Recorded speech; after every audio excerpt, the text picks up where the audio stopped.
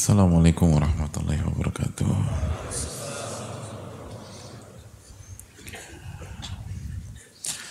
Bismillahirrahmanirrahim. Innal hamdalillah nahmaduhu wa nasta'inuhu wa nastaghfiruh wa na'udzu billahi min syururi anfusina wa min sayyiati a'malina. Man yahdihillahu fala mudilla lahu wa man yudlil fala hadiyalah. Nashhadu an la ilaha illallah wahdahu la syarika lah wa anna Muhammadan abduhu wa rasuluh. Ya ayyuhalladzina amanu taqullaha haqqa tuqatih wa la tamutunna illa wa antum muslimun. Ya ayyuhan nasu taqu rabbakumul ladzi khalaqakum min nafsin wahidah wa khalaqa minha zawjaha wa batha minhuma rijalan katsiran wa nisaa'a wattaqullaha alladzi tasaaluna bihi wal arham innallaha kana 'alaikum raqiba. Ya ayyuhalladzina amanu taqullaha wa qulu qawlan sadida yuslih lakum a'malakum wa yaghfir lakum dhunubakum wa man yuti'illaha wa rasulahu faqad faza fawzan 'azima. Hadirin Allah muliakan, alhamdulillah kita bersyukur kepada Rabbul Alamin yang kembali mempertemukan kita pada sore hari ini. Kita masih bisa berkumpul di sebaik-baik tempat dan yang membuat sore ini istimewa adalah di hari-hari ini adalah musim liburan dan banyak yang liburan ke berbagai macam tempat. Ada yang pergi ke luar, ke pantai, ke gunung, ke kebun teh, ke taman bunga, ke taman buah, ke taman safari, ke taman laut. Nah, pertanyaannya, kenapa antum masih di sini hadirin? Nggak punya duit ya? Kasihan. Langsung to the point aja lah. Kenapa nggak liburan? Ngomong-ngomong lah. Antara nggak punya duit sama jomblo. Karena kalau liburan sendiri itu garing hadirin. Ya. Nggak enak liburan sendiri itu. Di kos-kosan yang 4L lu lagi, beli nasi warteg, makan berdua, itu lebih nikmat daripada liburan sendiri gitu lah. Gak ngerti ya? Nanti ada waktunya lah, antum ngerti.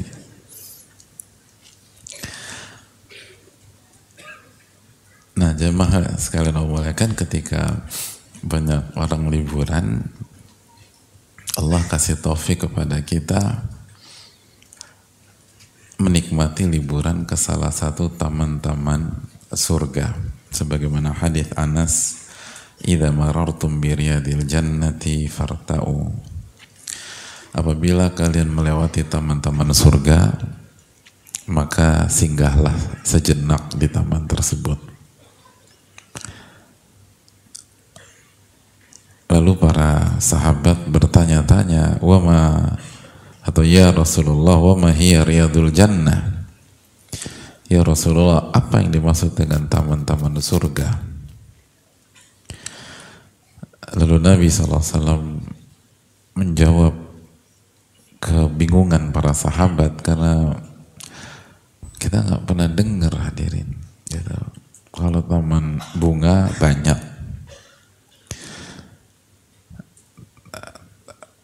taman buah juga banyak hadirin. Taman laut banyak, tapi taman surga di mana taman surga di dunia? Lalu Nabi SAW menjawab, hilaqul dzikr, halaqah dzikir. Dan yang dimaksud halaqah dzikir, sebagaimana keterangan para ulama, diantaranya Adab bin Abi Rabah, ulama besar di Makkah, majalisul halali wal haram, majelis yang menjelaskan hal-hal yang halal dan hal-hal yang haram. Itulah taman dari taman-taman surga.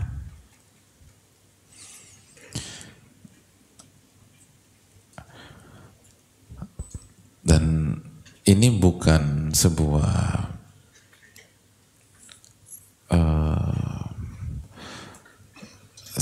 permainan kata hadirin. Ini real. Karena sekali lagi kehebatan bahasa Arab dan agama kita itu nama dan hakikatnya itu punya korelasi, nggak asal kasih nama aja gitu loh. Jadi nggak asal kasih nama, pasti ada korelasinya.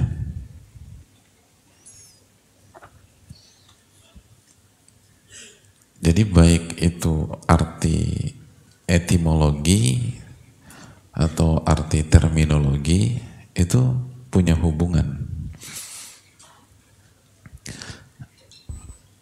Dan itu kekuatan dari bahasa Arab dan kekuatan dari mustalahat atau penamaan dan istilah dalam agama kita. Karena nama dengan substansi itu punya irisan, punya sesuai gitu loh.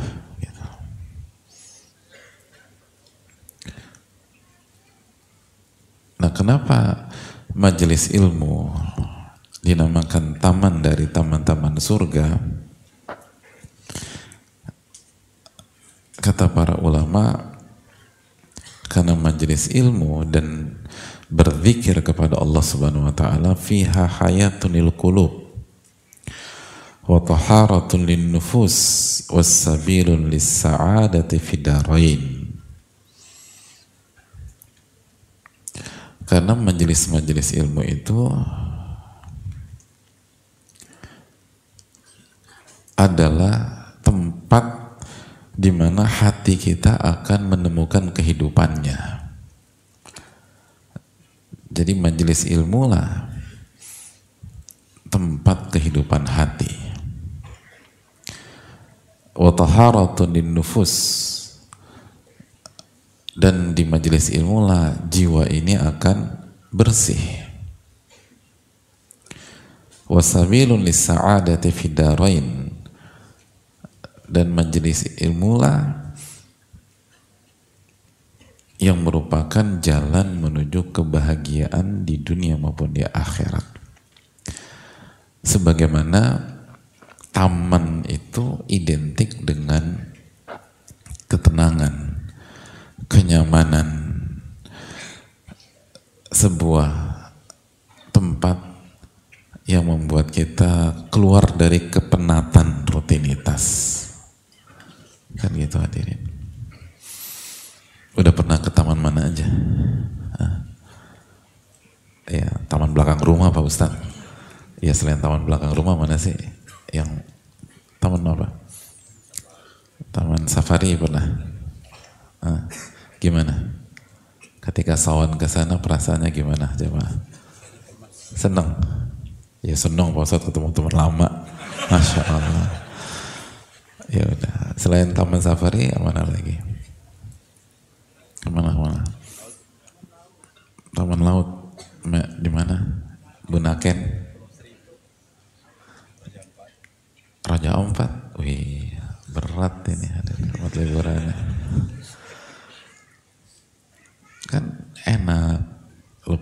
jelas gitu loh. Terus taman apa lagi? Taman apa? Taman mini, Masya Allah. Loh jadi remeh, ini tuh taman mini itu Indonesia banget, kita bisa belajar budaya Indonesia tuh di taman mini. Gimana, senang gak ke taman mini? Masya Allah. Makanya kan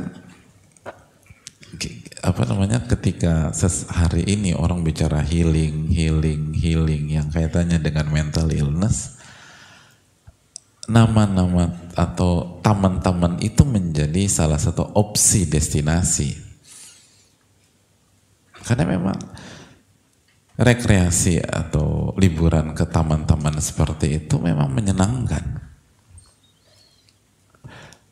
Tapi ketika taman itu hanya taman dari taman-taman duniawi, maka sebagaimana DNA kehidupan dunia yang semu, yang fana, ya healingnya pasti sana aja gitu loh. Balik ke Jakarta lagi, ya stres lagi jamaah gitu loh. Gitu loh. Healing karena ribut sama istri gitu. Ya pulang ke rumah ketemu istri, ya sebel lagi gitu loh. Tapi ada sisi itu. Nah, majelis ilmu dinamakan taman, dan bukan Allah dan Rasulnya alaihi salatu wasallam nggak mengatakan taman bunga, nggak mengatakan taman buah, nggak mengatakan taman laut. Tapi Nabi SAW mengatakan taman surga, dan kita tahu surga itu fana atau kekal, hadirin? Kekal. Maka pesan bagi kita bahwa kalau Anda ingin merasakan kebahagiaan sejati, kalau Anda ingin merasakan bersihnya hati dan kehidupan hati dan jiwa di dunia dan akan dilanjutkan nanti di akhirat, maka Anda harus berada di taman surga. Anda harus berada di majelis ilmu. Dan majelis ilmu yang benar itu punya sisi ini.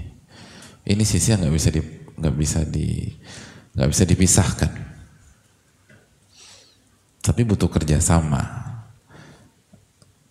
Jadi apa yang diajarkan, apa yang disampaikan di majelis ilmu itu bisa membersihkan hati, dan kita yang mengikuti majelis tersebut pun harus juga menata hati sehingga ketemu gitu loh, klop kayak botol sama tutup gitu loh. Karena walaupun majelis ilmu pada zaman Nabi SAW, gurunya langsung Rasulullah SAW, tapi kalau muridnya adalah Abdullah bin Ubay bin Salul, percuma hadirin. Gak ada tuh. Tahu Abdullah bin Ubay bin Salul? Gembongnya munafikin. Gembongnya orang-orang munafik. Jadi hadirin Allah muliakan, majelis ilmu harus bukan hanya menyentuh logika kita, bukan hanya menyentuh cara berpikir kita, tapi juga harus masuk ke dalam hati kita. Makanya itu taman surga. Karena orang yang duduk di majelis akan merasakan ketenangan, kenyamanan, dan inilah healing yang sebenarnya. Karena ia berinteraksi dengan firman-firman Allah dan hadis-hadis Nabi Sallallahu Alaihi Wasallam, ia akan mengingat Allah Tabaraka wa Ta'ala. Dan ketika seseorang itu mengingat Allah dan berzikir kepada Allah Subhanahu Wa Ta'ala, maka ala bidzikrillahi tatma'innul qulub, ketahuilah dengan mengingat Allah hati menjadi tenang. Surat Ar-Ra'd ayat 28. Nah ini yang harus dibangun. Makanya hadirin Allah muliakan, tidak ada ceritanya belajar agama tuh stres, nggak ada. Kalau benar, kalau tepat, nggak ada ceritanya ngafal Quran itu depresi.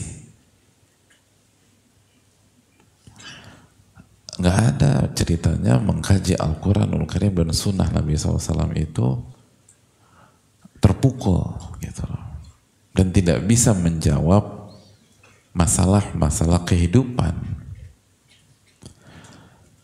Kalau sampai itu terjadi, maka evaluasi kontennya, evaluasi materinya, dan kalau materinya tidak ada masalah, berarti kitanya yang bermasalah sebagai murid atau sebagai orang yang belajar. Karena kalau dari sisi ilmunya nggak ada masalah, maka pertanyaan berikutnya, orangnya bermasalah apa enggak gitu loh. Dan itulah mengapa kita mengkaji materi yang merupakan arahannya para ulama, yaitu adabul ilm, Tadzkiratus Saami wal mutakallim.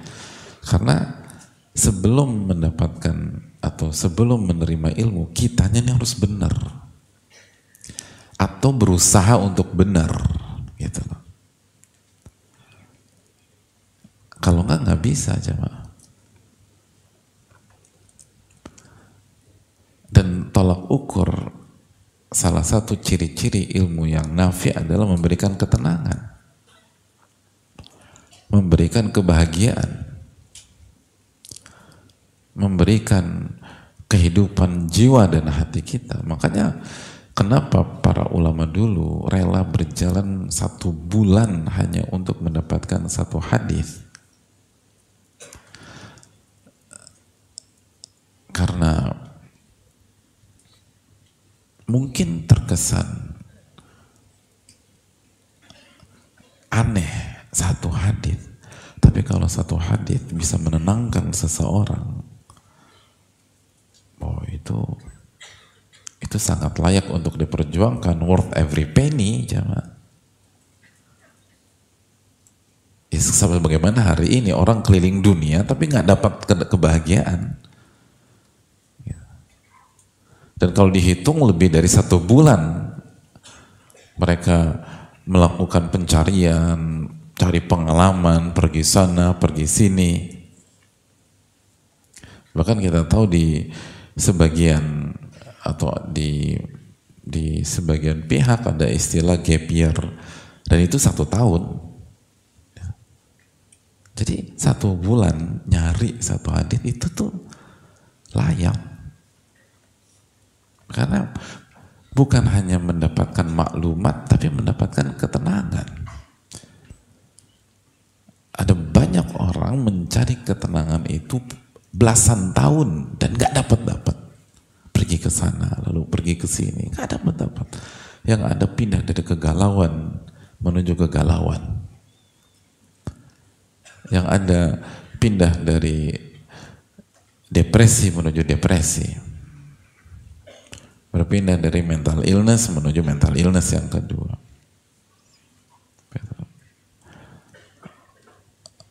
Berpindah dari status satu ke status yang berikutnya. Dia tertekan ketika dia jomblo, pokoknya gue harus nikah nih. Dia nikah, ternyata berantakan juga. Lalu dia putuskan untuk bercerai, dia berharap bahagia. Pas bercerai, berantakan juga. Mau nikah lagi, berantakan lagi.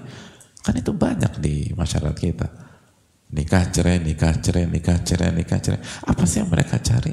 Kan ini. Mereka cari kehidupan jiwa. Mereka mencari kebahagiaan, tapi mereka nggak mendapatkan itu. Dan yang dikorbankan nggak kecil loh. Yang dipertaruhkan nggak kecil bagi wanita ketika nikah, lalu cerai, lalu nikah, cerai lagi, nikah, cerai. Berarti kan yang dia pertaruhkan kehormatannya. Dan begitulah manusia. Ketika dia tidak mau mengikuti konsep Allah Subhanahu wa Ta'ala, dan diantaranya berargumentasi karena ribet, berat, jelimet, akhirnya dengan kebodohannya dia milih jalan lain yang ternyata lebih berat, lebih jelimet, lebih mahal, dan gak pernah berhasil.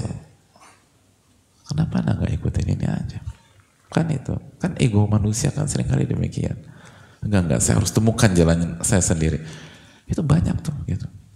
Diajak orang tuanya, nah belajar agama, enggak. Saya harus cari jalan saya sendiri. Pokoknya jalan depan gitu loh. Tinggal ikutin aja. Kenapa gengsi? Kenapa gak mau? Sebagaimana mama mendapatkan jalanmu sendiri, biarkan aku dapatkan jalanku sendiri. Bukan begitu cara berpikirnya. Kalau ingin kebahagiaan hati dan jiwa, Anda harus kembali kepada majelis ilmu. Harus kembali ke majelis ilmu. Karena majelis ilmu lah tempatnya ketenangan, tempatnya kebahagiaan, dan tempatnya kehidupan bagi jiwa dan hati kita. Memang majelis ilmu tidak menawarkan uang cash. Memang majelis ilmu tidak menawarkan door prize langsung ditukar. Nggak ada malaikat buka stand di depan masjid terus bagi-bagikan uang tunai. Tapi majelis ilmu menawarkan yang lebih besar dari itu.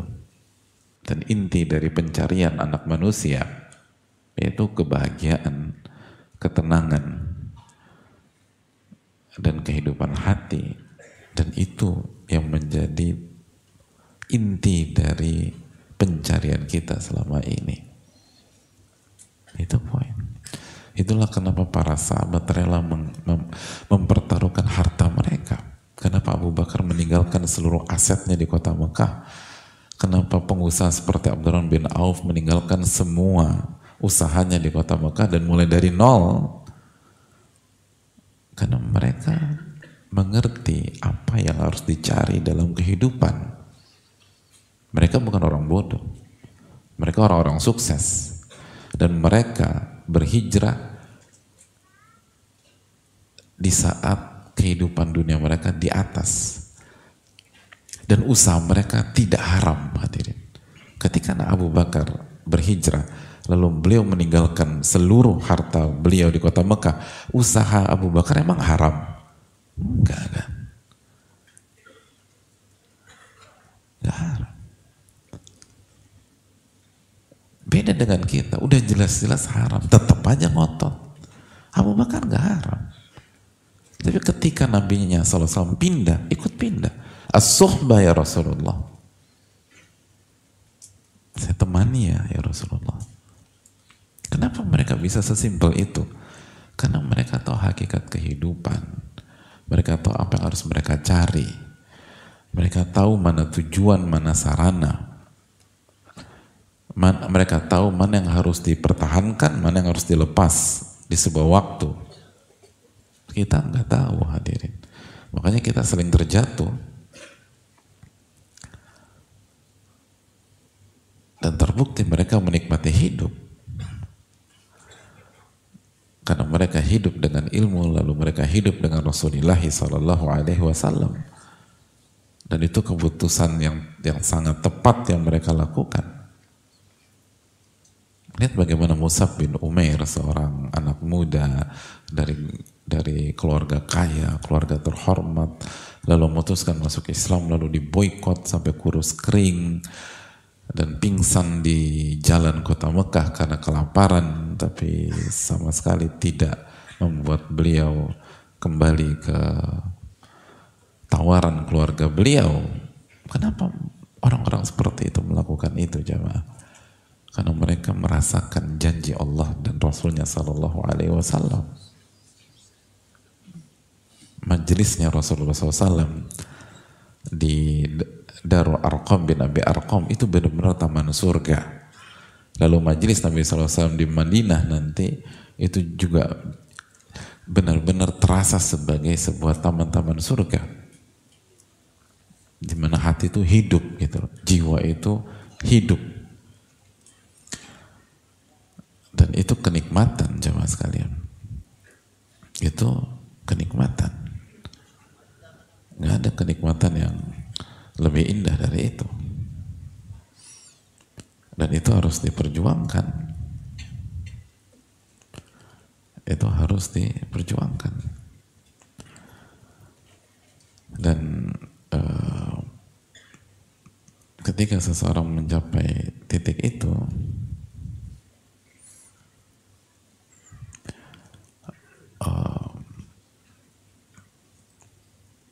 sebagaimana kata para ulama, "Lau kanatin nufusu kibaran ta'ibat min muradiha al-ajsamu." Kalau jiwa itu adalah jiwa besar, jiwa itu hidup, maka fisik akan keteteran untuk mengimbangi jiwa tersebut. Fisik itu keteteran, jemaah. Susah ngimbanginnya. Dan itulah orang-orang besar kan demikian. Orang-orang besar itu fisik mereka kesulitan untuk mengimbangi jiwa mereka. Karena saking nikmatnya. Saking nikmatnya.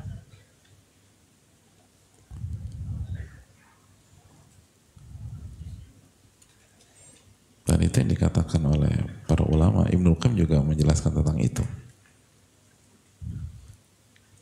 Kata Ibnul Qayyim, kalau jiwa itu jiwa besar, dipastikan fisik itu nggak mampu mengimbangi, nggak bisa. Makanya kan banyak fisik orang-orang hebat itu bermasalah. Kenapa? Terlalu diforsir. Syekhul Islam itu ketika jatuh sakit, dokter bilang ke beliau, Anda harus istirahat dari baca buku dan belajar. Kata Syekhul Islam, kalau gitu saya jadi tambah sakit. Gitu bahasa kita. Gak mau. Saya mau belajar terus. Gitu jemaah. Itu hal yang perlu kita camkan bersama. Karena mereka nggak tersiksa. Mereka merasakan kenikmatan. Mereka merasakan kenikmatan. Makanya kan para ulama seperti Malik bin Dinar dan para ulama mengatakan kalau ahli dunia itu hidupnya hanya untuk dunia, tapi ketika meninggal nggak pernah mendapatkan kenikmatan yang paling tinggi dari dunia. Dan apa kenikmatan paling tinggi? Ma'rifatullah, kata beliau. Mengenal Allah subhanahu wa ta'ala, berzikir kepada Allah, menghamba kepada Allah subhanahu wa ta'ala. Dalam keterangan para ulama juga, "Lau arafal muluk wa abna'ul muluk," kata mereka, kalau para raja dunia dan putra-putra mahkota itu mengetahui betapa nikmatnya yang kita rasakan sekarang, maka mereka akan berusaha merampas dari kita walaupun harus membunuh kita. Karena mereka pikir caranya itu dirampas, kan gitu. Karena banyak raja itu berpikir bahwa untuk menguasai yang dimiliki oleh pihak lain saya harus rampas. Jadi artinya para raja dulu tuh akan ngiri dengan apa yang kita rasakan. Padahal kita nggak punya apa-apa, tapi kita punya kebahagiaan. Kita punya kebersihan hati, kita punya kehidupan jiwa, dan itu yang membuat seseorang itu merasakan hidup. Makanya sekali lagi hadirin Allah muliakan, ketika Allah subhanahu wa ta'ala menjelaskan tentang agama ini, menjelaskan tentang sunnah Rasulullah SAW, apa kata yang Allah gunakan di dalam Al-Quran? Allah berfirman, "Ya ayyuhalladzina amanu," wahai orang-orang beriman, "istajibu lillahi walir rasul," sambutlah seruan Allah dan Rasul, "idza da'akum lima yuhyikum," sambutlah seruan Allah dan Rasulnya ketika Rasul mengajak kalian ke agama. Lihat bahasanya, lima yuhyikum, yang akan memberikan kehidupan bagi kalian. Dalam tuh jemaah. Allah nggak mengatakan yang membuat Anda kaya, enggak. Allah nggak mengatakan yang akan membuat Anda terkenal, enggak. Allah Subhanahu wa taala nggak mengatakan yang akan membuat kalian populer, fame, enggak. Tapi Allah katakan, Allah sambutlah ajaran yang akan membuat kalian hidup. Itu jemaah. Akan membuat kalian hidup, merasakan hakikat kehidupan yang real. Itu tajam sekali Allah berfirman. Nggak bicara kekayaan lagi, karena banyak orang kaya nggak hidup mereka, hadirin. Nggak hidup. Masa nggak hidup? Makanya nggak pernah jadi orang kaya sih, susah jelasinnya. Lu serius? Di antara jamaah yang pernah merasakan jadi orang kaya dan jauh dari Allah, itu nggak bisa bantah ayat ini, nggak bisa. Nggak bisa. Atau mungkin yang nggak kaya, tapi temennya orang-orang kaya. Temennya banyak orang kaya dan jauh dari Allah, itu nggak akan bisa bantah ayat ini. Benar tuh kata Allah Subhanahu wa taala. Ya benar lah, sadaqallah.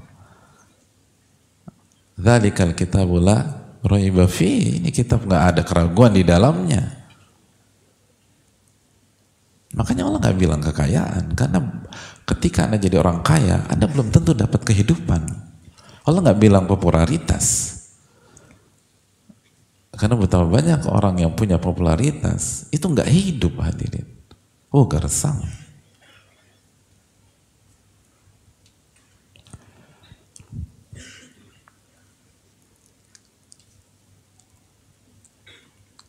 Bisa merasakan yang pernah terkenal nggak, hadirin?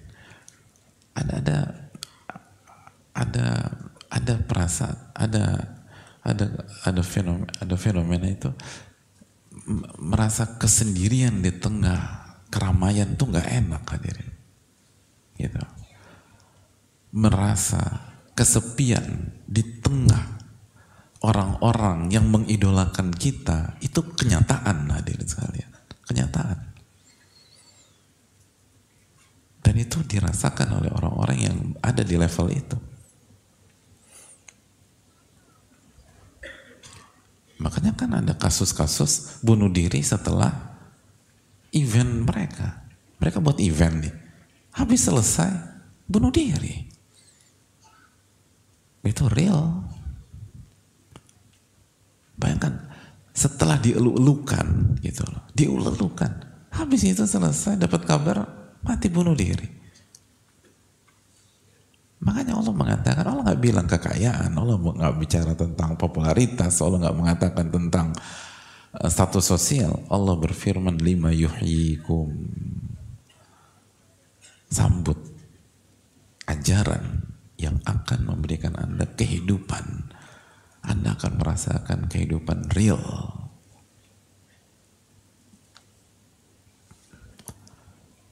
Itu poin. Itu hal yang luar biasa, jemaah. Karena kalau kita nggak, dan banyak hadirin masih muda, dan kita nggak harus jatuh dulu untuk mendapatkan hakikat kehidupan, karena waktu terlalu berharga. As-sa'id man wu'idha bi ghairihi. Orang yang bahagia adalah orang yang mengambil pelajaran dari pengalaman orang lain. Dan bagi yang punya pengalaman seperti itu, jadikanlah itu pengalaman berharga dan jangan jatuh kedua kalinya. Dan lihat bagaimana kehidupan para sahabat, para tabi'in, para a'immah, para ulama-ulama kita. Itu hal yang perlu kita camkan. Maka ketika kembali lagi, ini real taman surga, jemaah, surga dunia sebelum masuk surga akhirat.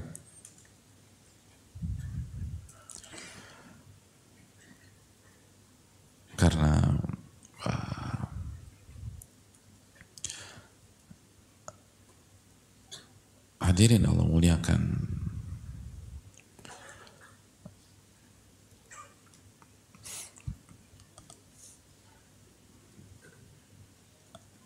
karena inti dari surga dunia adalah tentang iman dan ketakwaan.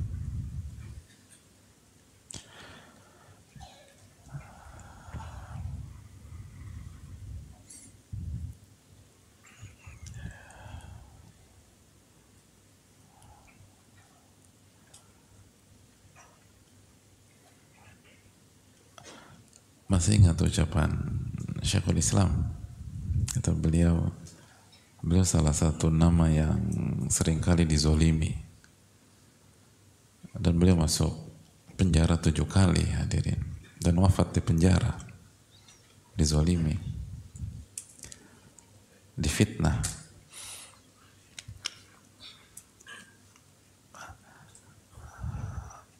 Hadirin Allah muliakan, pernah dizolimi orang enggak? Enggak pernah. Belum pernah. Jadi ngezolimin orang terus dong. Loh, hidup tuh cuma 2 loh hadirin, nggak ada tengah-tengah. Opsinya Anda zolimi orang atau Anda dizolimi orang, gitu aja. Kecuali kalau tinggal di tengah hutan, cuma Anda aja sendiri. Itu pun kemungkinan Anda zolimin gajah, harimau, singa, ubur-ubur, dan lain-lain. Atau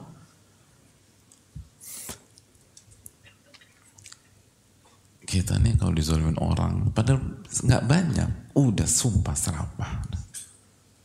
Ya nggak sih hadirin? Gimana kalau dizolimin orang, responnya gimana respon?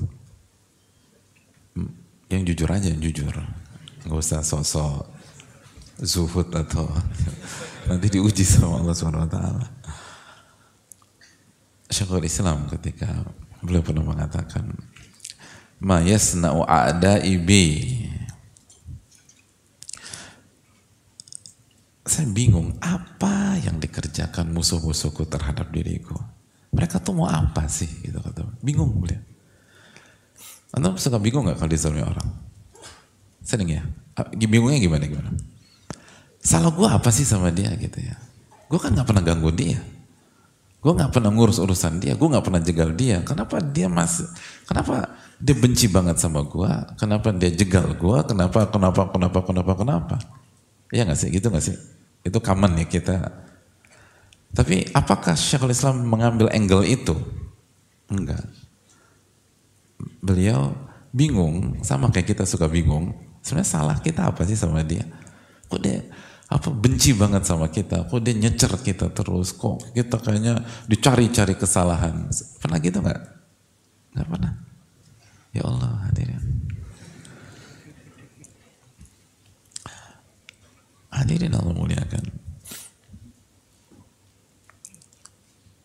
Ma yasna'u a'da'i, apa yang diinginkan oleh musuh-musuhku?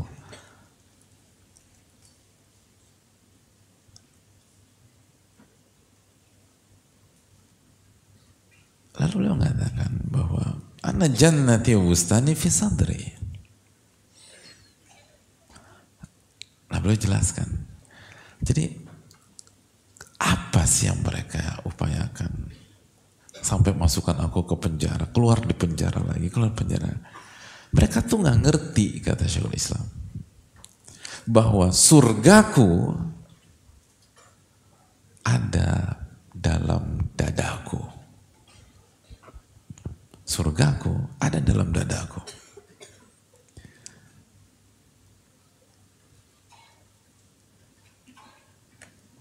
Anna ruhtu fahya ma'i. Dimanapun aku berada, ia selalu bersama dengan diriku. La tufariqani, la tufariquni. Surgaku tidak pernah berpisah dengan aku.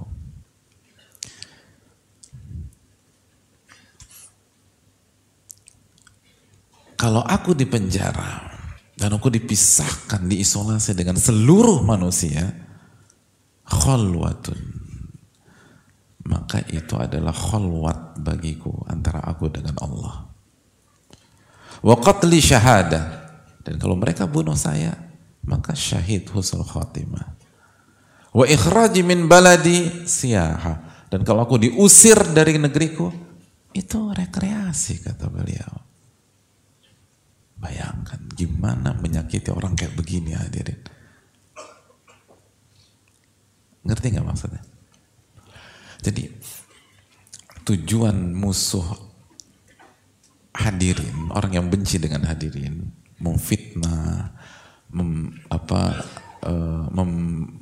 memberikan kabar hoax tentang hadirin sekalian, atau ngebuka aib hadirin sekalian yang sudah hadirin tutup, atau ngejegal di kantor atau di bisnis segala macam, harusnya kita yang dapat proyek tersebut dijegal sama mereka dan lain sebagainya. Tujuan mereka kan ingin menyakiti kita, ya nggak sih? Membuat kita sakit hati, membuat kita sedih, membuat kita terpuruk, membuat kita drop dan seterusnya. Benar nggak sih hadirin sekalian? Itu kan yang mereka inginkan. Kata Syekh Islam, itu tidak efektif kepada saya, enggak. Anda buang-buang waktu. Jadi kata Syekhul Islam, Anda penjarakan saya, buang-buang waktu. Gak ada gunanya. Kalau tujuan Anda menyakiti saya, kalau tujuan Anda memenjarakan saya dan memisahkan saya dengan keluarga besar, memisahkan saya dengan sahabat, memisahkan saya dengan lingkungan, untuk menyakiti saya, membuat saya terpuruk, gak ada masalah dengan itu. Karena ketika saya dipisahkan dengan keluarga besar saya, dengan sahabat, dengan itu, dan saya sendirian, bahkan mungkin saya dipisahkan dengan napi-napi yang lain, saya di kamar isolasi sendiri karena tahanan khusus, maka itu kesempatan saya berdua-duaan dengan Allah Subhanahu wa taala, berkhalwat. Gak ada isu. Gak ada isu sama sekali. Dan kalau mereka memutuskan bahwa saya dihukum mati, maka itu syahid, kata beliau. Dan kalau saya dikeluarkan, tapi saya nggak boleh pulang ke negeri saya disuruh pergi, saya diusir, itu rekreasi. Gimana caranya hadirin nyerang orang kayak begitu? Itu yang ditawarkan majelis ilmu. Kalau ilmu kita ilmu nafi', kalau ilmu kita ilmu yang bermanfaat, itu poinnya. Bukan hanya jago-jagoan, bukan hanya casing, bukan hanya klaim, bukan hanya berbangga, bukan hanya status. Enggak. Anda mendapatkan hal yang paling mewah dalam hidup. Dan ini real. Ini real. Yang kita sampaikan adalah kisah hidup ulama yang hidupnya tuh bukan dari istana ke istana, lalu fasilitas ke fasilitas, bukan.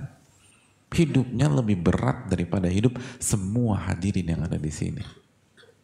Semua hadirin yang ada di sini. Tapi nggak pernah ngeluh. Kita dan yang kita maksud kita nih, termasuk yang bicara, belum apa-apa kita suka ngeluh, suka drop, suka bingung.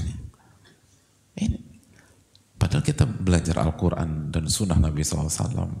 Bahkan ada di antara kita bukan 1-2 tahun, tapi bertahun-tahun. Kenapa sering dikit-dikit drop, dikit-dikit terpuruk? Ya karena ilmunya nggak bermanfaat. Itulah pentingnya kita fokus ke sini.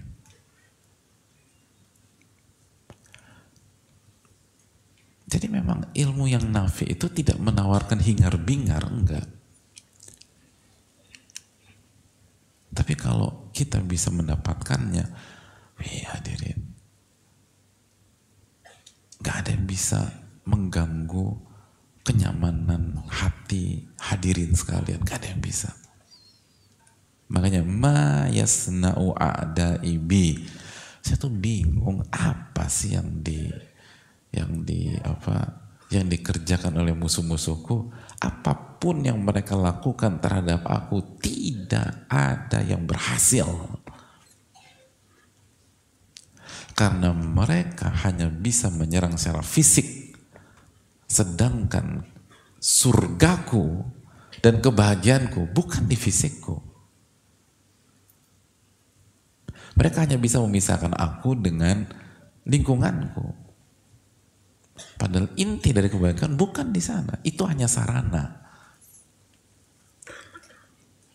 Kebahagiaanku ada pada iman di dalam hatiku, tauhid di dalam jiwaku, ilmu nafi yang selama ini aku pelajari.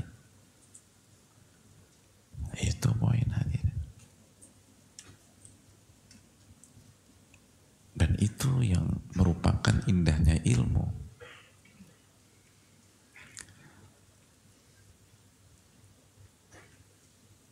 Dan itu real. Sekali lagi, kalau hadirin memiliki kualitas, nggak ya beratlah seperti beliau, tapi kualitas yang ilmu nafi, itu punya masalah pelik di kantor kah, atau bisnis pasang surut, atau kondisi rumah tangga sedang tidak oke, terus mungkin punya diuji melalui anak-anak, ada yang diuji melalui pasangan, gak ada pengaruh sama sekali. Mungkin ya namanya manusia, mungkin kita sedikit ini, tapi udah nggak akan, ya kayak pesawat turbulensi aja, tapi nggak mengganggu perjalanan sampai nanti landing di destinasi. Mungkin ada turbulensi terus kita agak sedikit goyang, atau mungkin kita lupa pakai safety belt terus agak kebentur, tapi nggak hancur gitu loh, nggak berantakan. Itu kehidupan. Siapa yang nggak pernah khilaf? Siapa yang nggak pernah lupa? Kullu bani Adam khata', setiap anak Adam banyak melakukan kesalahan. Wa khairul khata'ina tawwabun, dan yang terbaik dari orang-orang yang suka buat salah itu yang paling banyak bertaubat. Tapi kan yang terpenting jangan sampai pesawat itu jatuh, kan itu poinnya, atau berubah destinasi, atau hancur di atas. Jadi hadirin Allah muliakan, apa yang ditawarkan di dalam Al-Quranul Karim dan Sunnah Nabi SAW itu real. Dan kita nggak usah ribet-ribet mempertanyakan gitu loh, atau mencoba-coba. Kita bukan manusia pertama di dunia. Kita bukan orang beriman yang pertama di kehidupan. Sebelum kita nih hidup di abad ke-15 hadirin, 15 Hijriah. Jadi kalau mau jujur, nengok aja ke belakang. Kita akan ngeliat 15 abad ke belakang yang penuh dengan tinta emas sejarah. Bagaimana orang-orang yang dapat ilmu nafi itu menjalani kehidupannya. Dan patternnya sama, pola sama. Jadi nggak perlu lagi buat macam-macam gitu. Dan mereka lebih hebat daripada kita. Khairun nasi qarni, kata Nabi SAW dalam hadis Bukhari, sebaik-baik manusia itu generasiku. Tsummal ladzina yalunahum, tsummal ladzina yalunahum, lalu generasi berikutnya, lalu generasi berikutnya.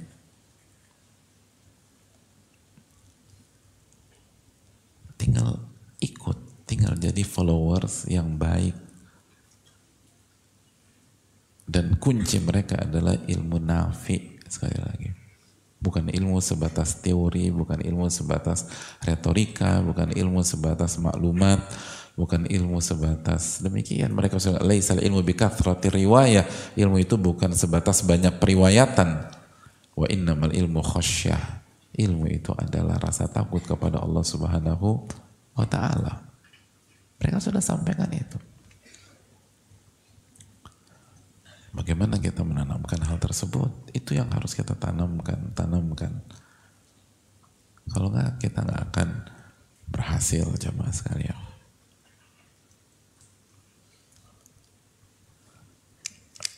Dan itu kan, jadi itu mungkin Syekhul Islam aja. Dia kasih sampel Imam Ahmad misalnya. Lihat. Imam Ahmad itu rahimahullah, kita tahu gimana diuji sama Allah Subhanahu wa ta'ala.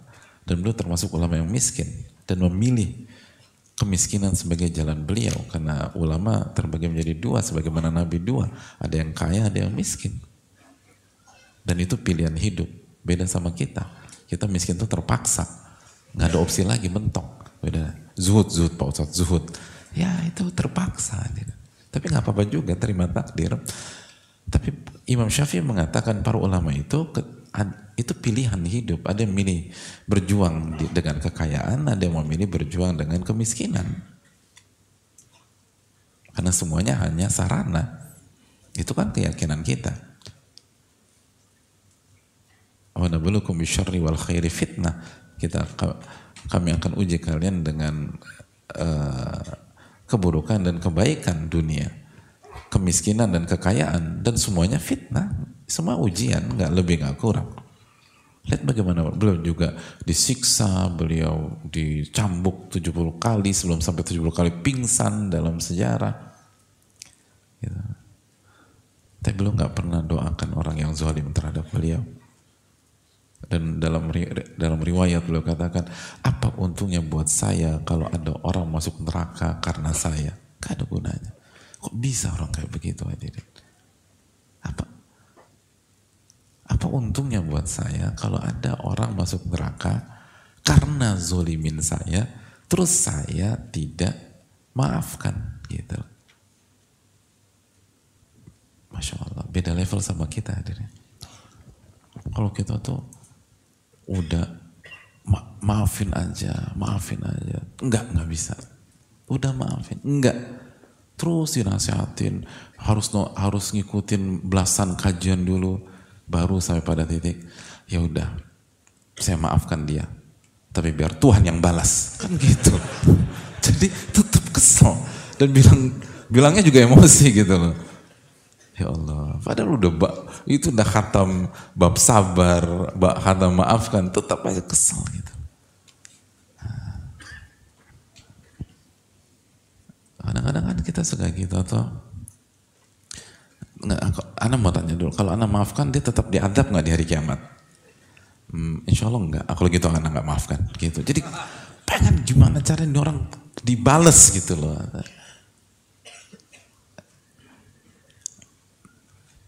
Hadirin Allah muliakan. Walaupun dalam agama kita memberikan ruang untuk menuntut hak, memberikan ruang. Agama kita tuh komprehensif. Allah tahu iman tuh orang berbeda-beda dan yang terzolimi punya hak untuk menuntut haknya. Namun hidup dengan seperti itu kan nggak tenang hadirin, nggak nyaman. Dan lihat bagaimana orang-orang yang mendapatkan ilmu nafi itu menjalani kehidupannya. Itu yang ditawarkan. Makanya pentingnya kajian, pentingnya belajar, pentingnya kajian rutin tuh itu gitu loh. Pentingnya kajian rutin itu adalah itu. Karena ilmu nafi itu nggak bisa kecuali dengan rutin. Al khairu adah. Kebaikan itu rutinitas, ada kata Nabi SAW. Kan itu. Makanya walaupun apa kita harus datang dan kita harus coba amalkan terus demikian. Karena ini kualitas seperti itu nggak bisa didapatkan 1-2 kali kajian tuh nggak bisa. Nggak bisa didapatkan dengan 1-2 majelis tuh nggak bisa. Itu harus sebuah hasil dari proses panjang hadirin. Secara umum demikian, kecuali di kulli qaidatin mustathniyat. Setiap kaidah mungkin ada pengecualian atau kasus anomali, tapi semua demikian. Semua demikian. Sama kayak kita bisa bicara bahasa ibu, mother tongue kita bisa bicara, itu kan proses panjang selama 2-3 tahun. Dan kita nggak bisa mengatakan saya lancar bahasa Indonesia karena hari Selasa saya lebih aktif gitu loh, nggak bisa. Itu akumulasi dari semuanya. Bisa jalan, itu kan akumulasi dari proses panjang. Mulai dari telungkup, mulai dari duduk, mulai dari berdiri, jatuh, mulai step 1, itu akumulasi. Nggak bisa. Seperti misalnya al-malaka fiqhiyah atau malaka ilmiah, cara berpikir yang tajam secara ilmiah, itu nggak ada bukunya. Atau Anda nggak, untuk punya kemampuan berpikir ilmiah, Anda nggak cukup baca 1-2 buku. Anda Anda harus menjadikan membaca itu sebagai pola hidup. Terus baca. Nanti satu ketika Anda dapat pola pikir ilmiah. Akumulasi. Semua itu akumulasi. Semua demikian. Ya begitu juga dengan hati dan ilmu nafi. Harus belajar tentang iman, belajar tentang tauhid, belajar tentang a'malul qulub, lalu tentang adab dengan ilmu, lalu berusaha dipraktekkan, jatuh, berusaha lagi, jatuh, berusaha lagi, jatuh, nanti sampai titik. Terus datang terus kajian rutin, karena man thabata nabat, barang siapa yang konsisten di satu titik itu yang akan tumbuh. Terus setelah itu tanpa terasa, kok bisa ya gitu. Alhamdulillah bisa ya. Ya Allah, Allah kasih taufik saya tuh sampai ke titik yang saya nggak pernah bisa sebelumnya. Semua demikian. Antum belajar belajar Quran kan juga begitu. Terus rutin datang lalu dibaca, rutin datang diamalkan, rutin datang diamalkan, rutin datang diamalkan, terus langsung gitu. Gitu. Semua demikian. Sama kayak dunia olahraga, kan kita tahu ada muscle memory, kan begitu. Gimana bisa dapatkan kemampuan itu? Anda latihan tiap hari. Anda latihan tiap hari, Anda akan dapat itu.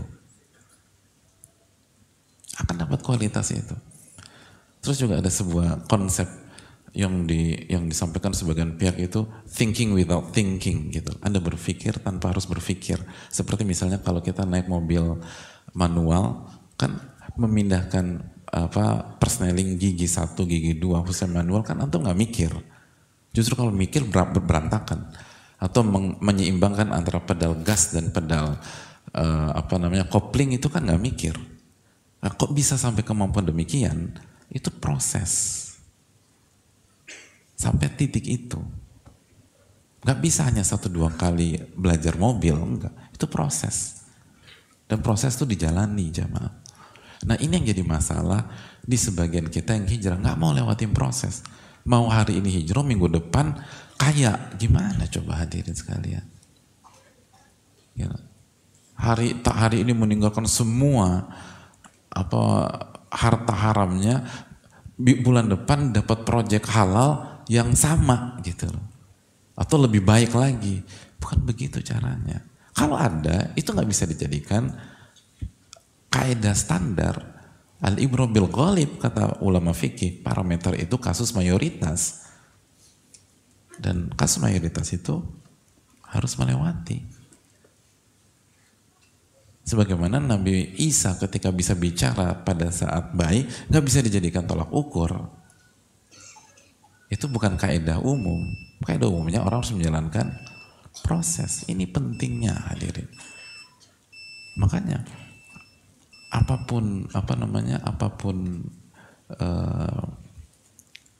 kendala kita harus jalan terus. Dan hadir di majelis rutin, hadir di kajian rutin, karena itu yang berubah. Dan ikut konsepnya para ulama, lalu diamalkan dan beradab dengan ilmu. Itu pelan nanti kita akan dapat, kok alhamdulillah bisa ya gitu. Dan kita nggak bisa mengatakan saya bisa nih gara-gara kajian yang kemarin atau 2 minggu yang lalu. Bukan itu. Itu akumulasi dari seluruh yang sudah kita lakukan. Sebagaimana ketika kita bisa berjalan, kita nggak bisa mengatakan itu karena latihan aku yang 2 minggu yang lalu. Enggak. Itu proses dari awal, dari digendong, lalu ditaruh, lalu merangkak, lalu kejedot, lalu kecemplung di sumur, lalu diselamatkan lagi, kecemplung di bak mandi lagi, lalu bisa duduk, bisa berdiri, gitu, lalu ditabrak sama anak tetangga, lalu ke UGD, lalu coba lagi, terus sampai ikut Iron Man, gitu. Lu kan mungkin aja setelah bertahun-tahun. Itu proses, manusia tuh begitu, hadirin. No shortcut proses, jangan potong kompas, nggak bisa. Pola tuh demikian, hargai proses. Kita akan lanjutkan. Wassalamualaikum warahmatullahi wabarakatuh.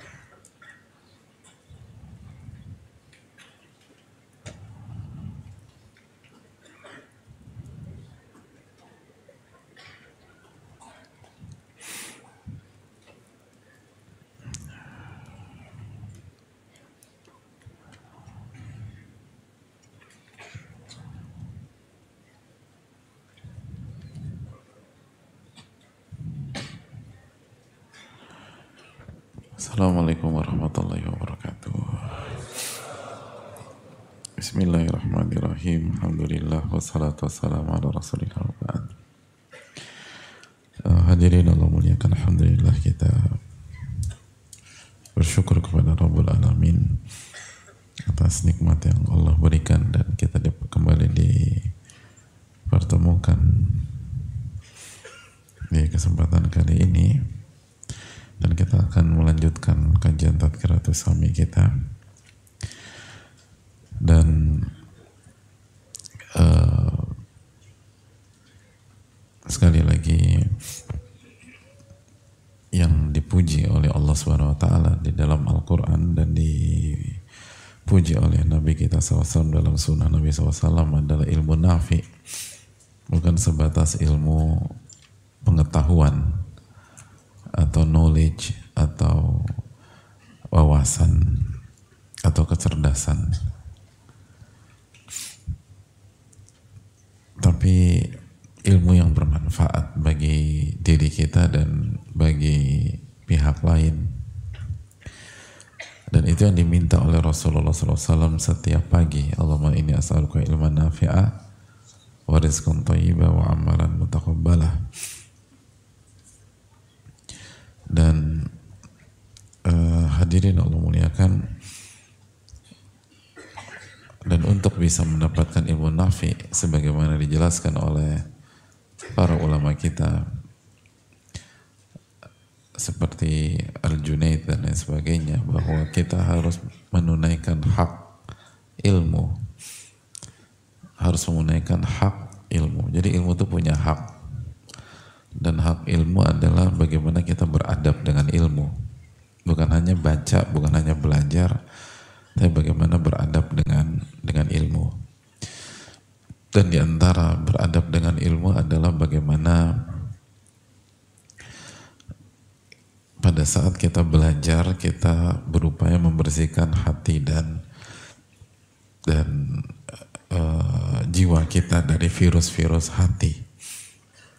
Dan diantara virus hati adalah al-kadzib, kebohongan. Berarti kita harus berusaha jujur, dan itulah syarat mendapatkan ilmu nafi, ketika kita jujur. Dan jujur ini adalah hal yang susah,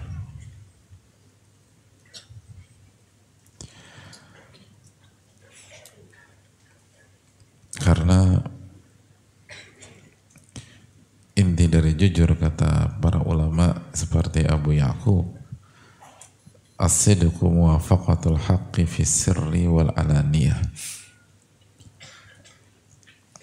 Kejujuran adalah selaras dengan al-haq fi sir wal alaniyah, di saat di kondisi sir, kondisi sendiri, kondisi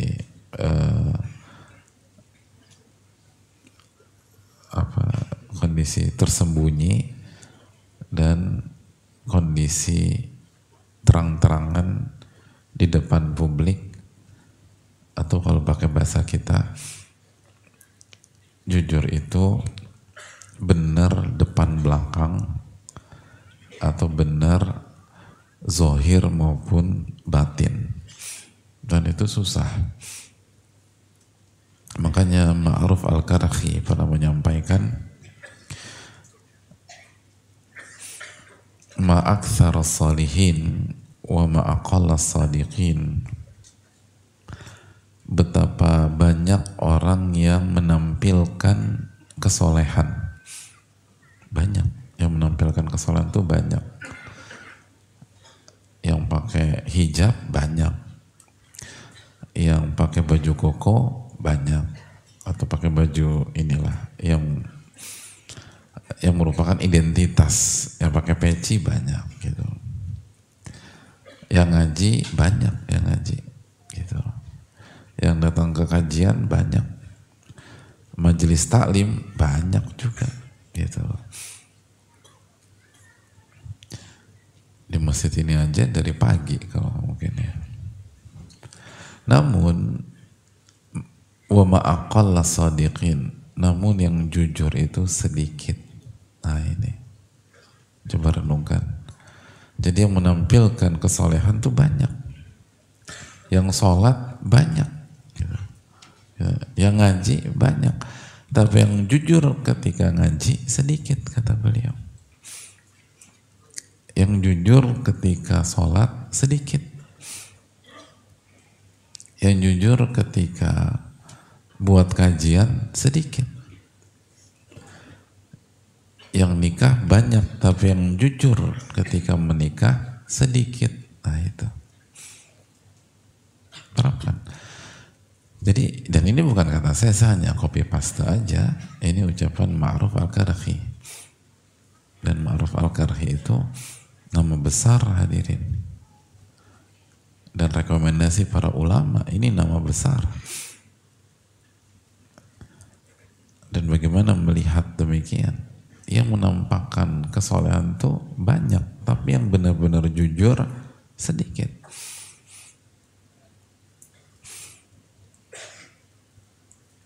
Jadi kalau kita ingin dapat ilmu nafi, ini yang harus kita perjuangkan, jujur. Harus jujur.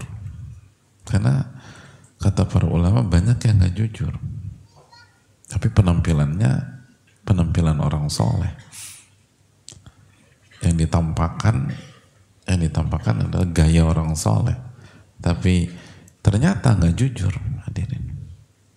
Ternyata tidak jujur. Susah memang ini jujur, tapi kalau kita berhasil jujur, maka ilmu kita ilmu nafi.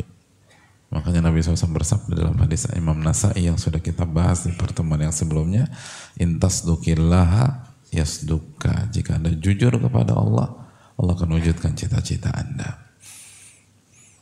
Gitu. Allah akan wujudkan cita-cita Anda. Nah ini yang harus kita tanamkan bersama. Udah jujur belum nih kita? Bener nggak kita datang ke kajian ingin cari surga? Bener nggak kita ingin bahagia ketika datang ke kajian? Ketika kita belajar, bener nggak kita cari ridho Allah? Bukan cari yang lain gitu loh. Gitu. Bukan cari yang bening-bening, hadirin lah. Ya kalau dapat yang bening, alhamdulillah lah, hadirin. Tapi bukan itu tujuan utamanya. Bukan pelarian gitu loh. Nah, itu nggak mudah. Itu sulit. Makanya sedikit ma'aqalla shadiqin, pakai sigo ta'ajub, ma'aqalla shadiqin. Betapa sedikit orang-orang yang benar-benar jujur. Jadi betapa sedikit orang yang zahir batinnya itu sama. Depan belakang sama, di depan publik sama di belakang publik sama, panggung depan panggung belakang sama, gitu. Susah tuh hadirin, itu peliknya minta ampun. Nah kalau kita bisa sama, ilmu kita ilmu nafi, gitu. Ilmu kita ilmu yang bermanfaat. Itu yang perlu kita camkan.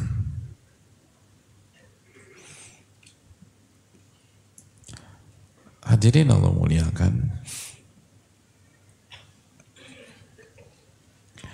Oleh karena itu dalam kesempatan kali ini kita ingin angkat sebuah doa yang awalnya ini doa yang diperintahkan oleh Allah Subhanahu Wa Taala untuk dibaca Rasulullah SAW ketika beliau hijrah, ketika beliau keluar dari Mekah masuk ke Madinah, ketika beliau keluar dari Mekah masuk ke Madinah. Namun banyak para ulama tafsir menjelaskan bahwa doa ini pun bisa kita baca untuk kondisi kita sehari-hari. Jadi ini bukan hanya khusus Nabi SAW ketika berhijrah dari Mekah ke Madinah, tapi juga bisa kita baca sebagaimana keterangan Ibnu Atiyah, lalu rahimahullah, lalu As-Sa'di rahimahullahu ta'ala, para ulama-ulama tafsir. Dan doa ini dibaca oleh Umar bin Abdul Aziz ketika beliau masuk rumah. Jadi diantara doa yang beliau baca ketika beliau masuk rumah ini doa ini, sebagaimana diriwayatkan oleh Ibnu Abi Syaibah. Doa apa itu jamaah? Ayo, siapa yang tahu doanya? Saya kasih 3. Kalau 3, ya ada 2 ya. Ya udah 2 aja deh. Apa doanya?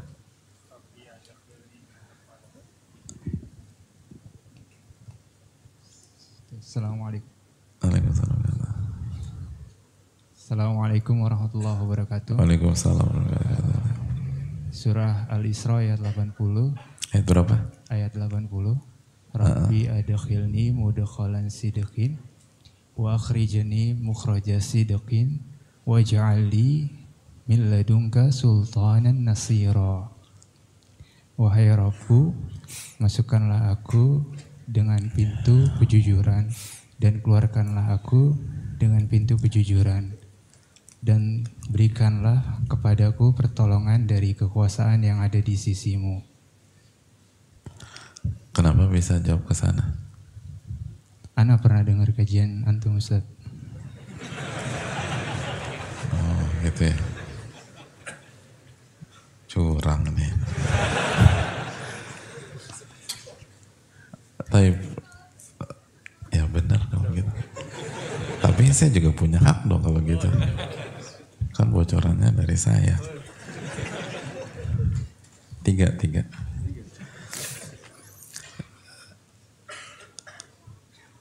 Emang saya bilang itu doa dibaca Umar bin Abdul Aziz? Ana dengar di kajian Riyadhus Shalihin bab kejujuran Ustadz. Cuman kalau untuk Umar bin Abdul Aziz nggak dengar. Jadi kira-kira dengar potongan puzzle tapi nggak utuh, tapi bisa disimpulkan. Jadi sekali lagi doa tersebut adalah Rabbi adkhilni mudkhala sidqin wa akhrijni mukhraja sidq waj'alni min ladunka sultanan nasira. Ya Allah, Rabbi adkhilni mudkhala sidq. Ya Allah, masukkanlah aku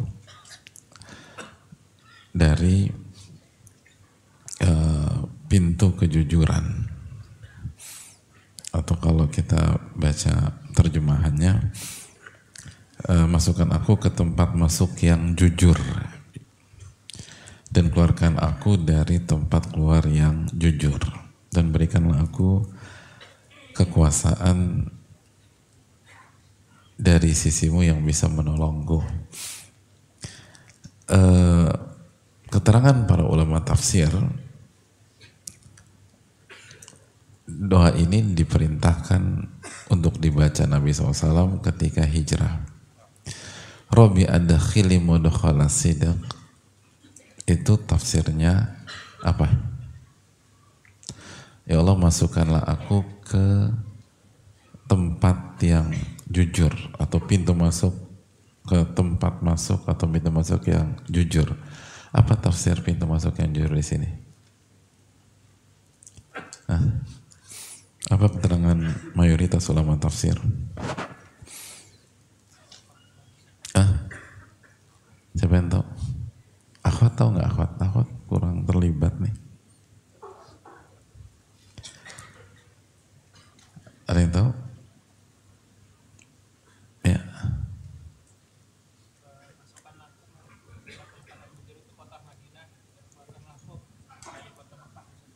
Kau tahu?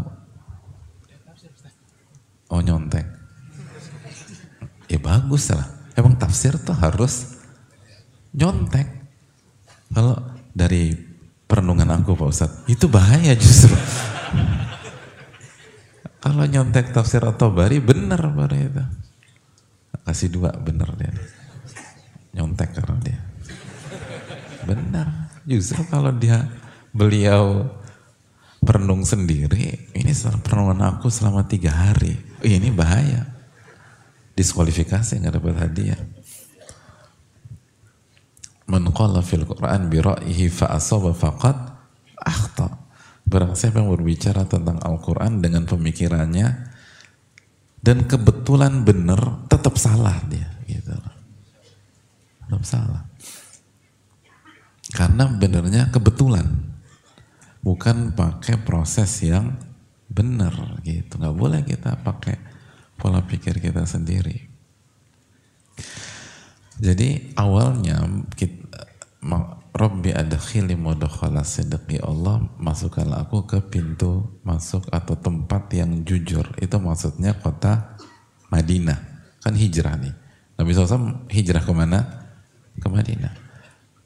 Wa akhrijni mukhraja sidq, dan keluarkan aku dari tempat keluar yang jujur. Itu maksudnya apa? Mekah. Kan keluar dari kota Mekah gitu loh.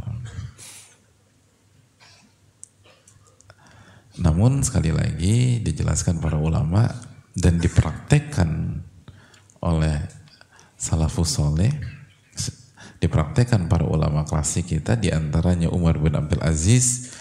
Ini kita bisa baca di setiap, atau kita bisa baca walaupun konteksnya bukan hijrah dari Mekah ke Madinah. Nah, hadirin Allah muliakan, apa maksudnya masukkan dari pintu masuk?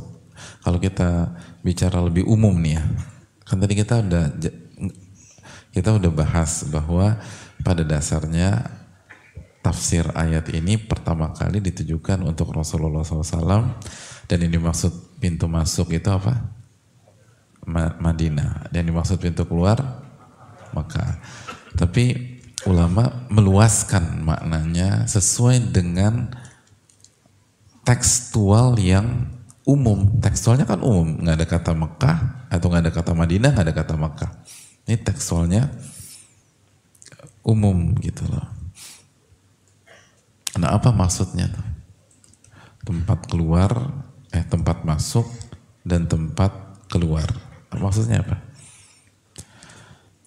Maksudnya hadirin dijelaskan oleh Al-Imam As-Sa'di, ij'al madakhili wa makhariji kullaha fi ta'atik wa ala mardatik.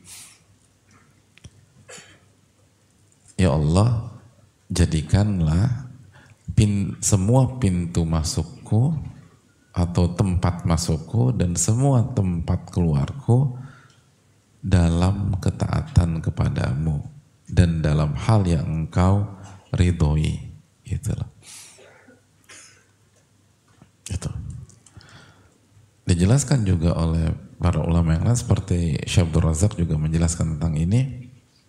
Beliau mengatakan bahwa bi an yakuna al-'abdu fi taharrukatihi wa tanaqulatihi wa dukhulihi wa khurujihi wa dhahabihi wa iyabihi billahi wa lillah wa wifqa amrillahi azza wa jalla. Itu. Maksud ayat ini adalah kita meminta kepada Allah agar semua gerakan yang kita lakukan, semua perpindahan aktivitas kita, semua keluar masuk kita, pergi dan kepulangan kita, semuanya jujur. Nah, itu. Semuanya jujur kepada Allah Subhanahu wa ta'ala. Gitu jamaah. Jelas gak nih? Jadi yang dimaksud Rabbi adkhili mudkhala sidq wa akhrijni mukhraja sidq, itu artinya semua aktivitas, semua gerakan, semua perpindahan, semua keluar masuk Bisa dipahami nggak? Kenapa?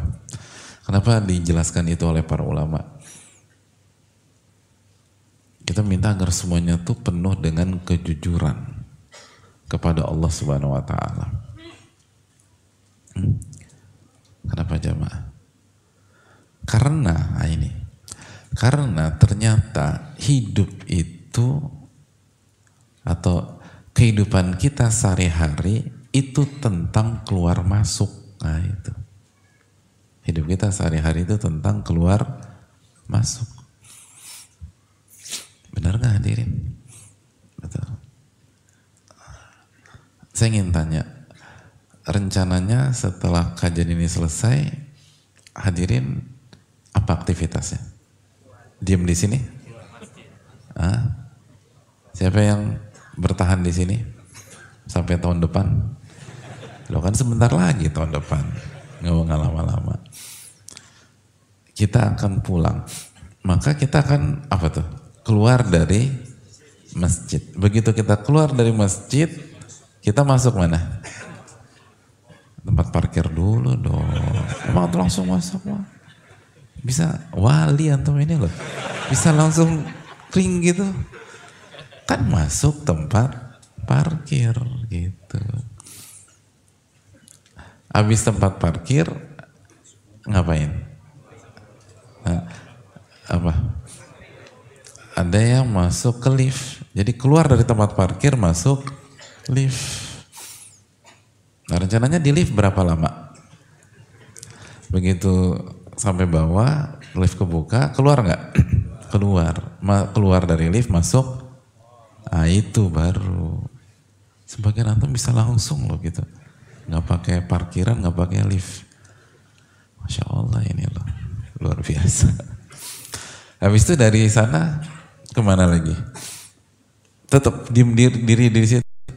Keluar lagi, kita keluar terus masuk mana? Masuk jalan, ya bisa. Kita nggak gunakan kata masuk ya, soalnya itu outdoor ya. Tapi ya itu tadi kita keluar terus kita masuki, artinya kita masuki area yang baru, area yang berikutnya gitu loh. Terus sampai jalan ketemu mobil ya terserah mobil kita, mobil orang segala macam ya, tergantung kan. Kita parkir misalnya, maka kita masuk ke mobil dan keluar dari area yang sebelumnya. Begitu sampai rumah gimana? Sampai rumah gimana? Tidur di mobil atau turun? Turun, alhamdulillah. Turun, jadi kita keluar dari dalam mobil, masuk ke dalam rumah. Atau ke halaman dulu. Dari halaman, buka pintu depan, keluar dari area halaman, masuk ke dalam rumah, gitu aja. Terus langsung, begitu antum masuk ke rumah, ketemu apa? Ruangan apa? Ruang tamu atau kamar tidur langsung atau dua-duanya? Ya rumah saya satu ruangan aja lah Pak Ustadz. Jadi semua dari sana. Jadi hidup itu tentang aktivitas keluar masuk. Makanya dalam ya Allah Subhanahu wa taala. Bisa sesimpel itu loh Allah Subhanahu wa taala berfirman dan semuanya kesapu gitu loh. Bayangin kalau kita disuruh buat kalimat dengan konteks serupa, panjang kali lebar kita buat. Jadi kita ini harus jujur dari masjid keluar, bla bla bla bla. Ya Allah, itu berapa halaman cuman buat ayat. Tapi Allah SWT cuman Rabbi adkhilni mudkhala sidqin wa akhrijni mukhraja sidqin wa ja'alni min ladunka sultanan nasira. Gitu. Dalam tuh. Jadi kita minta semua aktivitas kita laksanakan dengan penuh kejujuran. Semua ujian yang kita hadapi, kita minta kepada Allah agar kita hadapi dengan kejujuran. Gitu loh. Jelas ini? Jadi kalau hadirin yang udah pada nikah belum nih jemaah? insya Allah berarti akan ya. Masa insya Allah alhamdulillah udah gitu loh. Udah. Suka pulang terlambat nggak? Suka pulang larut malam? Enggak lah Pak Ustadz. Biasa pagi Pak Ustadz pulang. Gitu. Misalnya pulang jam 2:30 gitu loh. Begitu pulang berharap istri sudah punya mimpinya sendiri. Ternyata istri belum tidur. Standby di ruang tamu gitu. Udah gayanya udah Masya Allah tabarakallah udah gitu loh. Gitu loh. Kita begitu ditanya istri, dari mana aja? Beb, jawabannya apa?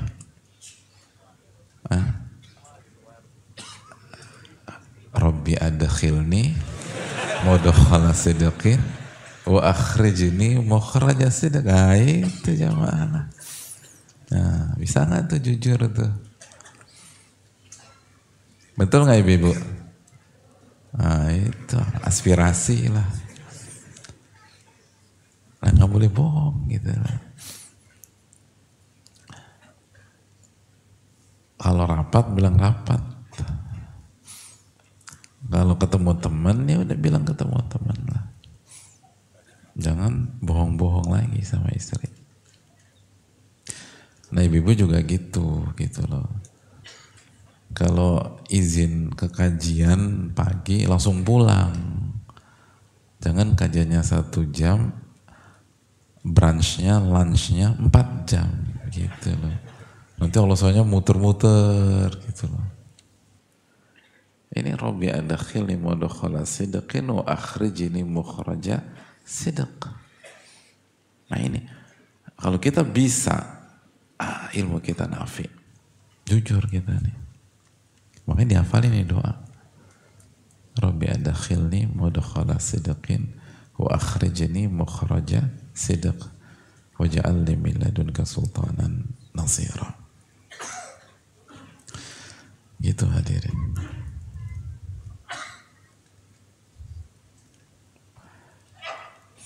Jadi hadirin Allah muliakan,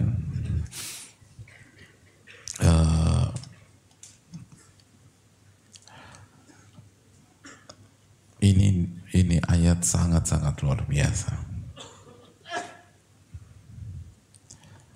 dan harus kita renungkan dan kita perjuangkan, dan jangan sampai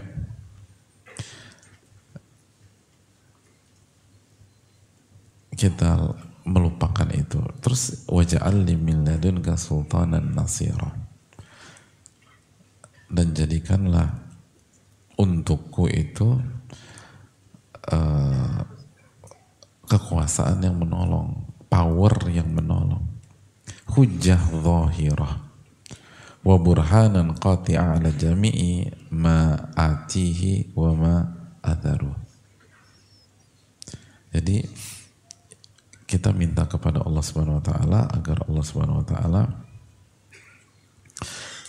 memberikan kita hujah penolong yang akan menolong kita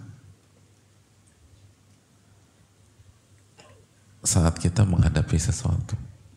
Jadi kita minta pertolongan dari sisi Allah. Kita minta kekuatan dari sisi Allah. Kita minta ilmu dari sisi Allah. Ilmu, hujah. Jadi kita minta kalau kita ngadapin sesuatu pakai ilmu, bukan pakai emosi. Nah itu ciri-ciri orang jujur. Ngadapin sesuatu itu pakai ilmu, bukan pakai amarah, bukan pakai emosi, bukan pakai hawa nafsu, bukan pakai perasaan. Nah itu waja'al li min ladunka sultanan nasira. Dan dengan kita pakai ilmu, itulah yang akan menolong kita dalam setiap kegiatan kita. Itu jamaah. Itu yang akan menolong kita di setiap kegiatan kita. Jadi kita minta agar seluruh aktivitas kita jujur, dan Allah tolong kita dengan ilmunya Sehingga setiap ngadepin sesuatu, setiap menghadapi musibah, ujian, masalah, pakai ilmu. Hadirin di rumah tangga, ngadepin istri, suami ngadepin istri, nggak pakai ego, nggak pakai arogansi laki-laki, tapi pakai ilmu. Ibu-ibu juga gitu loh. Istri ngadepin suami jangan baper, jangan pakai perasaan, tapi pakai ilmu gitu loh. Semua pakai ilmu. Dan itu yang akan menolong kita. Itu yang akan menolong kita. Kalau kita bisa terapkan ini, maka kita akan jadi orang jujur.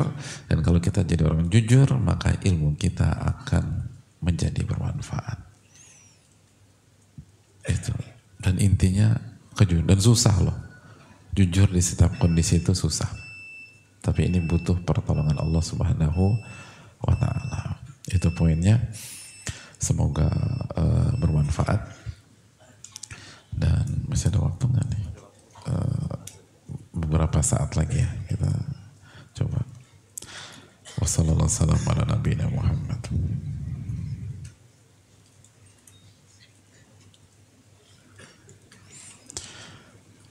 Assalamualaikum Pak Ustadz. Waalaikumsalam warahmatullahi wabarakatuh. Semoga Allah merahmati para ulama, Ustadz beserta keluarga, para panitia dan kaum muslimin. Amin ya rabbal alamin. Dan semoga Allah menolong saudara-saudara kita yang masih saja terzolimi di Palestina dan di berbagai macam tempat. Amin. Izin bertanya Pak Ustadz, saya sering berada di kondisi pagi hari bermaksiat kepada Allah, lalu di siang hari saya pergi ke kajian sendirian. Pada saat di kajian saya menangis mengingat dosa-dosa saya, tapi ketika kembali ke rumah saya kembali berbuat dosa. Apakah saya termasuk orang yang berbohong pada Allah Pak Ustadz? Terima kasih, jazakallahu khairan. Hadirin Allah muliakan,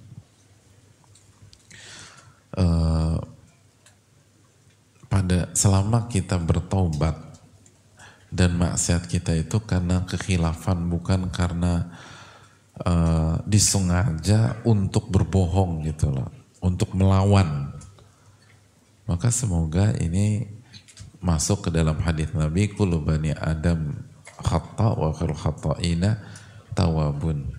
Itu yang dikatakan Nabi kita sallallahu alaihi wasallam. Semua manusia itu banyak buat salah dan yang terbaik itu bertobat. Makanya banyak bertobat.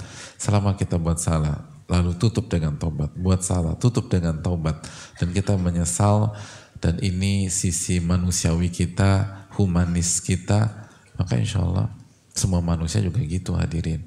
Siapa hari ini yang gak berdosa, siapa hari ini gak buat khilaf, semua kita buat khilaf.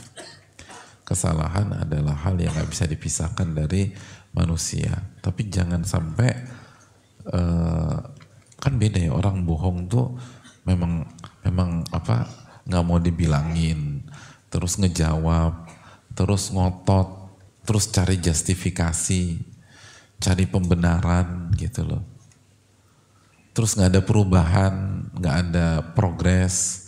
Selama kita ada progres, terus kita tekan, kita minimalisir, maka semoga itu adalah tanda kebaikan kita. Amin ya rabbal alamin.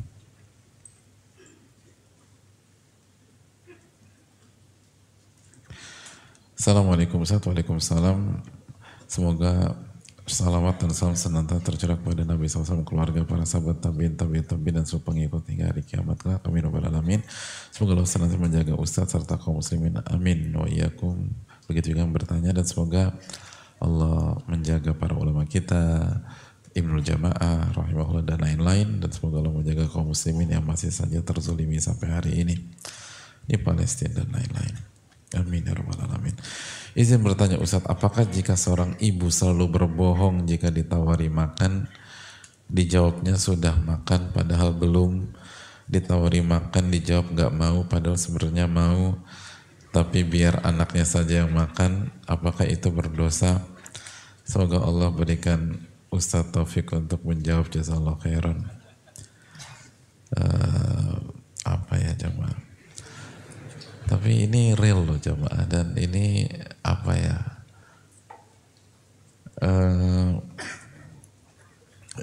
Itulah seorang ibu, dan sebagian ayah pun demikian, bukan hanya ibu saja. Dan apa ya? kenyataan tuh banyak orang seperti ini. Dan walaupun sekali lagi pada dasarnya kita harus jujur ya, kita harus jujur. Dan semoga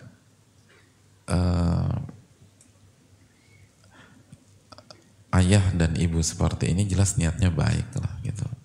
Dan banyak orang gini loh, nggak semua orang tuh seberuntung sebagian jamaah gitu loh.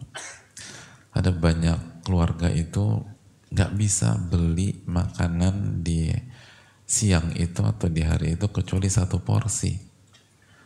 Maka ayah dan ibu itu ithar. Ini masuk ke bab ithar.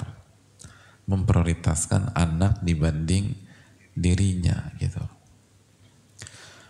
Dan apa ya, selalu indah sebenarnya itharnya orang tua untuk seorang anak. Dan selalu menyentuh lah gitu.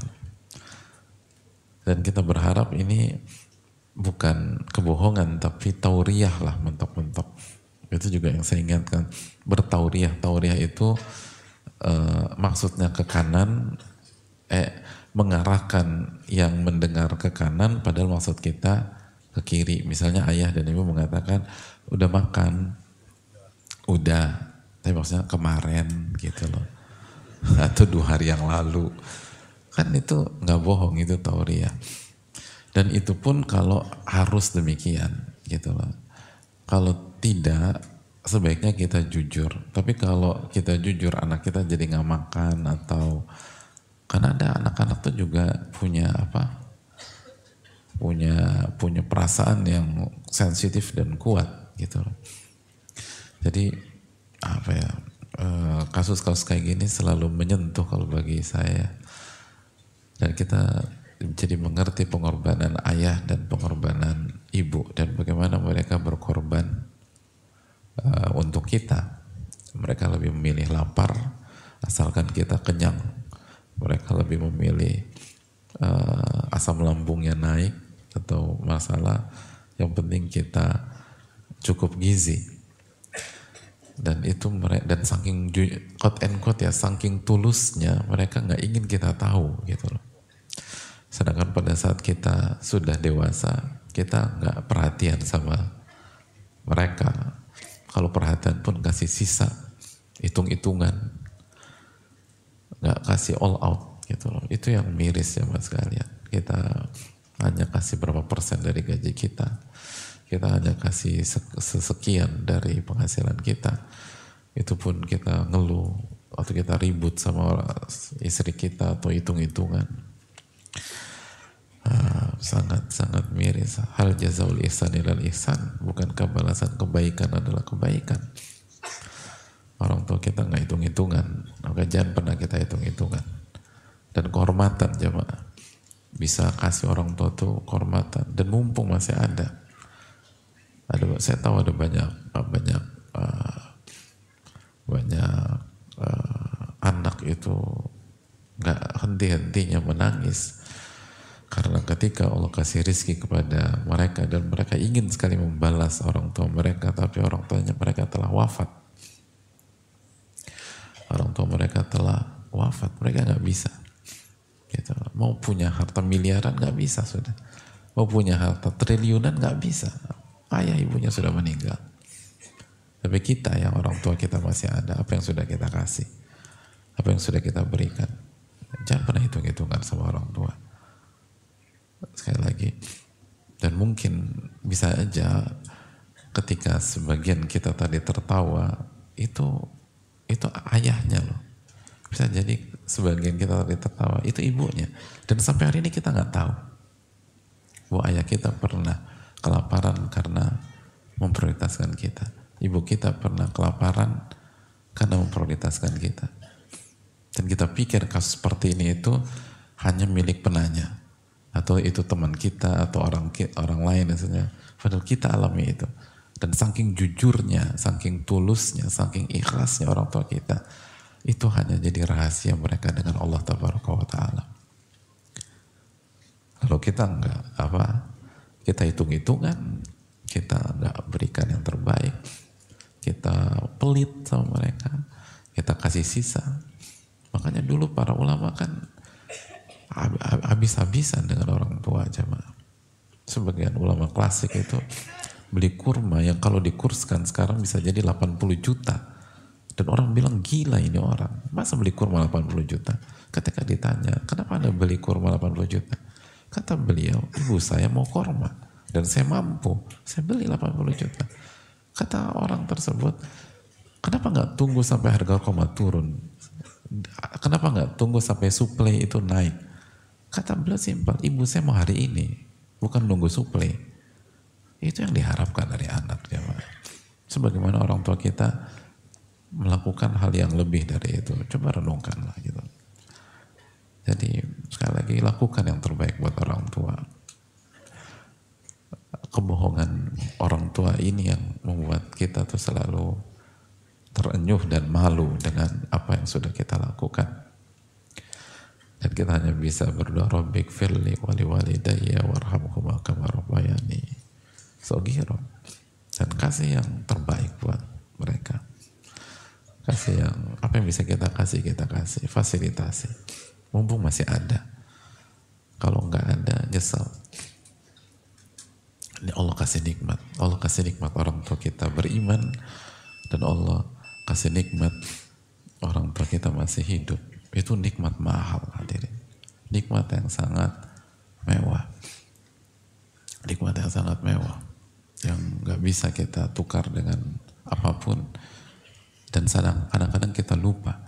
Kalau hari ini kita ditanya apa nikmat yang Allah kasih kepada Anda, berapa persen di antara kita mengatakan hari ini ayah ibu saya masih hidup? Siapa yang menulis itu di list nikmatnya? Nah, di luar sana ada banyak orang ingin sentuhan orang tua nggak bisa, ingin membahagiakan orang tuanya nggak bisa, ingin umroh bareng sama ayah ibunya nggak bisa, ingin haji bareng ayah ibunya nggak bisa. Ingin traktir orang tuanya di restoran kesukaan orang tuanya udah nggak bisa. Ingin belikan makanan kesukaan ibunya dan ayahnya nggak bisa. Orang tua sudah meninggal. Mumpung masih hidup, coba bahagiakan mereka, senangkan mereka. Ridallah fi ridal walid. Ridhonya Allah itu tergantung ridho ayah ibu kita. Dan nggak pernah rugi, Allah ganti. Allah ganti. Kalau kasih orang, mana qasa sadaqatun min mal, sedekah itu nggak akan mengurangi harta. Itu kasih orang yang kita nggak kenal, yang nggak punya jasa sama kita, itu uang nggak akan berkurang. Mungkinkah kasih orang tua uang berkurang? Nggak mungkin lah. Itu nggak bisa diterima logika. Jadi perjuangkanlah, perjuangkan. Mumpung masih ada, kasih. Karena kalau sudah meninggal nggak bisa. Memang kita masih bisa berdoa, tapi kita nggak bisa melihat beliau tersenyum, melihat beliau tertawa, nggak bisa melihat beliau terharu gitu. Kan setiap anak pengen orang tuanya terharu karena apa yang dilakukan. Nggak bisa lagi. Mumpung masih ada, coba perjuangkan itu. Karena dunia itu fana, akan ada waktu di mana kita akan berpisah dengan mereka. Dan jangan sampai menyesal. Ada banyak anak itu di tengah-tengah kesedihannya, dia bisa berkata dengan bangga, saya puas karena saya sudah totalitas dengan ayah saya sebelum dia wafat. Saya puas karena saya sudah totalitas perjuangkan pengobatan mama sebelum beliau wafat. Hadir, itu beda, itu kenikmatan itu tuh beda. Mumpung masih ada, mumpung Allah masih kasih kesempatan, jangan sampai semua berakhir dengan penyesalan. Sekali lagi, bisa jadi pertanyaan ini itu dialami oleh kita, tapi kita nggak pernah tahu. Itu rahasia ayah ibu kita dengan Rabbul Alamin. Dan kita buat marah mereka, buat mereka kesal, buat mereka kecewa, dan bisa jadi kita sakiti perasaan mereka pada saat mereka kelaparan dan memberikan makanan mereka buat kita. Dan bukan memberikan ucapan terima kasih, justru sebaliknya kita bertingkah aneh di hadapan mereka. Semoga Allah maafkan kita, dan semoga Allah SWT memuliakan orang tua kita. Rabbikfir lana wali walidina warhamhum kama rabbawna sigara. Wa sallallahu alaihi Muhammad subhanahu wa ta'ala la ilaha illa anta astaghfiruka wa atubu ilaik. Assalamualaikum warahmatullahi wabarakatuh.